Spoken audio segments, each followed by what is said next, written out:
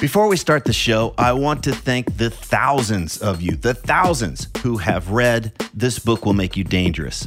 Many of you have told me that the book's unique way of exploring fear, confidence, and purpose has had a lasting impact, that it's much easier for you to get clarity and direction about what really matters and what you want to do in this lifetime. It's also amazing to hear that quite a few of you have read it multiple times and even bought copies for friends, so thank you again. Just in case you weren't aware, I created a free companion video course for the book. And in these videos, I walk you through the big takeaways and practices from each chapter. And I even cover some extra stuff that's not included in the book. Information on how to access the course is in newer versions of the book. And if you own an older version of the book and you don't know how to access the course, just hit me up via the contact form at tripplanier.com and we'll get you all set up. And one last thing, if you're one of the thousands who have already read the book, please consider leaving an honest review on Amazon so that others can decide if it's right for them. Again, thank you so much for reading This Book Will Make You Dangerous. And now, let's start the show.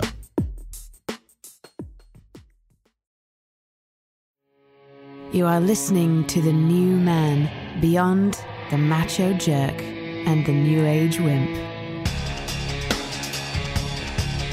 Your host is men's coach Tripp Lanier.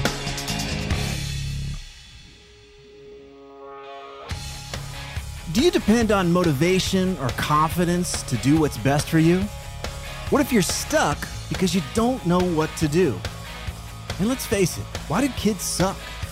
In this excerpt from This Book Will Make You Dangerous, we take a quick look into the myth of motivation, the best way to find confidence and clarity, and why it's important to face the fact that we all suck from time to time.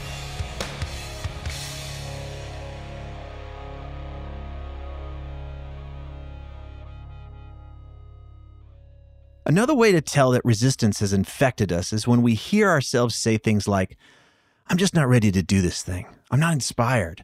I have to be more confident and passionate or experienced. Here we are, moving forward towards the thing we want, and then snap, in comes the thought that says, wait a minute, I'm missing something.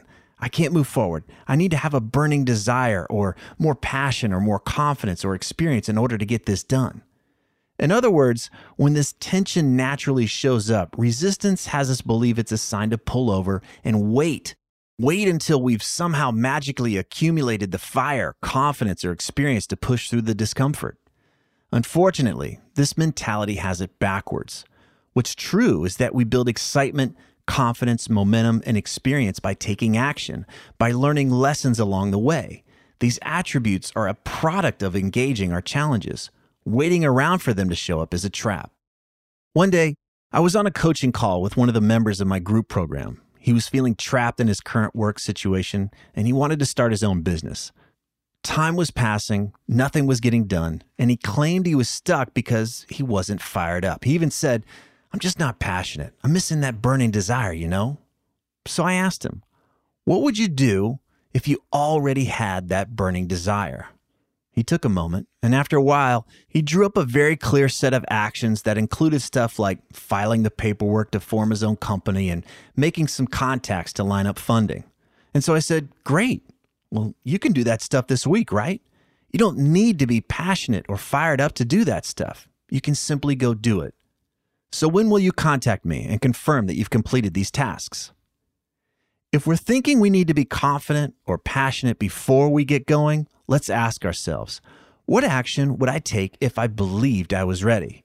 And most often, we'll see that performing this action doesn't require any inspiration on our part. We can do this thing whether we're in the mood or not.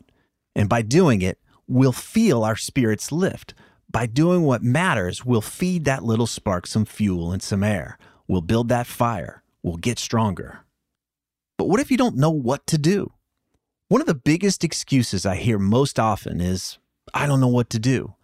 And what I've found to be more true is the statement, I don't know what to do that isn't scary or risky or isn't going to make me look stupid. When we ask ourselves to come up with options that would be risky, uncomfortable, or possibly lead to embarrassment, well, then suddenly we have lots of clarity about what could be done. And this helps us see that protecting, pleasing, and proving is what's holding us back. One of the sneakier ways resistance does its dirty work is when it convinces us that researching and gathering information is the same as doing the work. Here's an example. It's embarrassing to admit, but I spent 2 years reading about meditation before I actually started my daily practice with a 10-day silent meditation retreat. Now, which period do you think had a more profound impact on my life? The 2 years of gathering information or the 10 days of practicing? We're kidding ourselves when we think that information gathering, listening to podcasts and reading books and streaming through course after course is somehow the same as getting in the trenches and doing the work. It's not. It's tourism. Looking at maps is not the same as cutting a path through the territory. Information is just entertainment if we don't apply it to our lives. This all points to a misunderstanding we may have about creating clarity and certainty. We don't find clarity and certainty out there or under some magical rock. We find it by rolling up our sleeves and getting into the process right in front of us. Now let's talk about why kids suck. Success looks like failure in the middle. Maybe it's our desire for completion, or maybe it's a belief that our growth is fixed, but most adults think they're done with the whole learning process after they finish school. As if they're a cake that just got out of the oven, there's this weird belief that after those early years of schooling or training, they're just done. So when we're tired of the trajectory we're on and we want to make a change, often we find that in order to create that change, we need to learn some new skills. It could be business skills, technical skills, relating skills, whatever. But unfortunately, this can be a deal breaker for us if our self-image won't tolerate the fact that we're going to be beginners again. Because let's face it, success looks like failure in the middle. Learning is where we screw up. It's where we fail. Look at kids trying to walk or ride a bike or swim. Listen to a kid trying to learn a musical instrument. They suck. Bad. Unfortunately, sucking and failing over and over again is part of the learning process, no matter what we're learning. But if we're committed to protecting and pleasing and proving, then looking like a failure is a big no-no. If we're committed to whatever glorious story we want to tell about ourselves, yeah, I've got my shit together, I'm in control, I'm the smartest guy in the room, then anything that challenges our self-image is not an option. So we settle for the excuses. Well, I need to save money for this other thing. I can't justify spending time away from my family. It's just not the right time. I've got a big thing happening at work. But what's far more likely is that we don't want to go through the challenging part of the process where we look like a noob again. So here's another opportunity to remember what we're playing for instead of fixating on what we're trying to protect.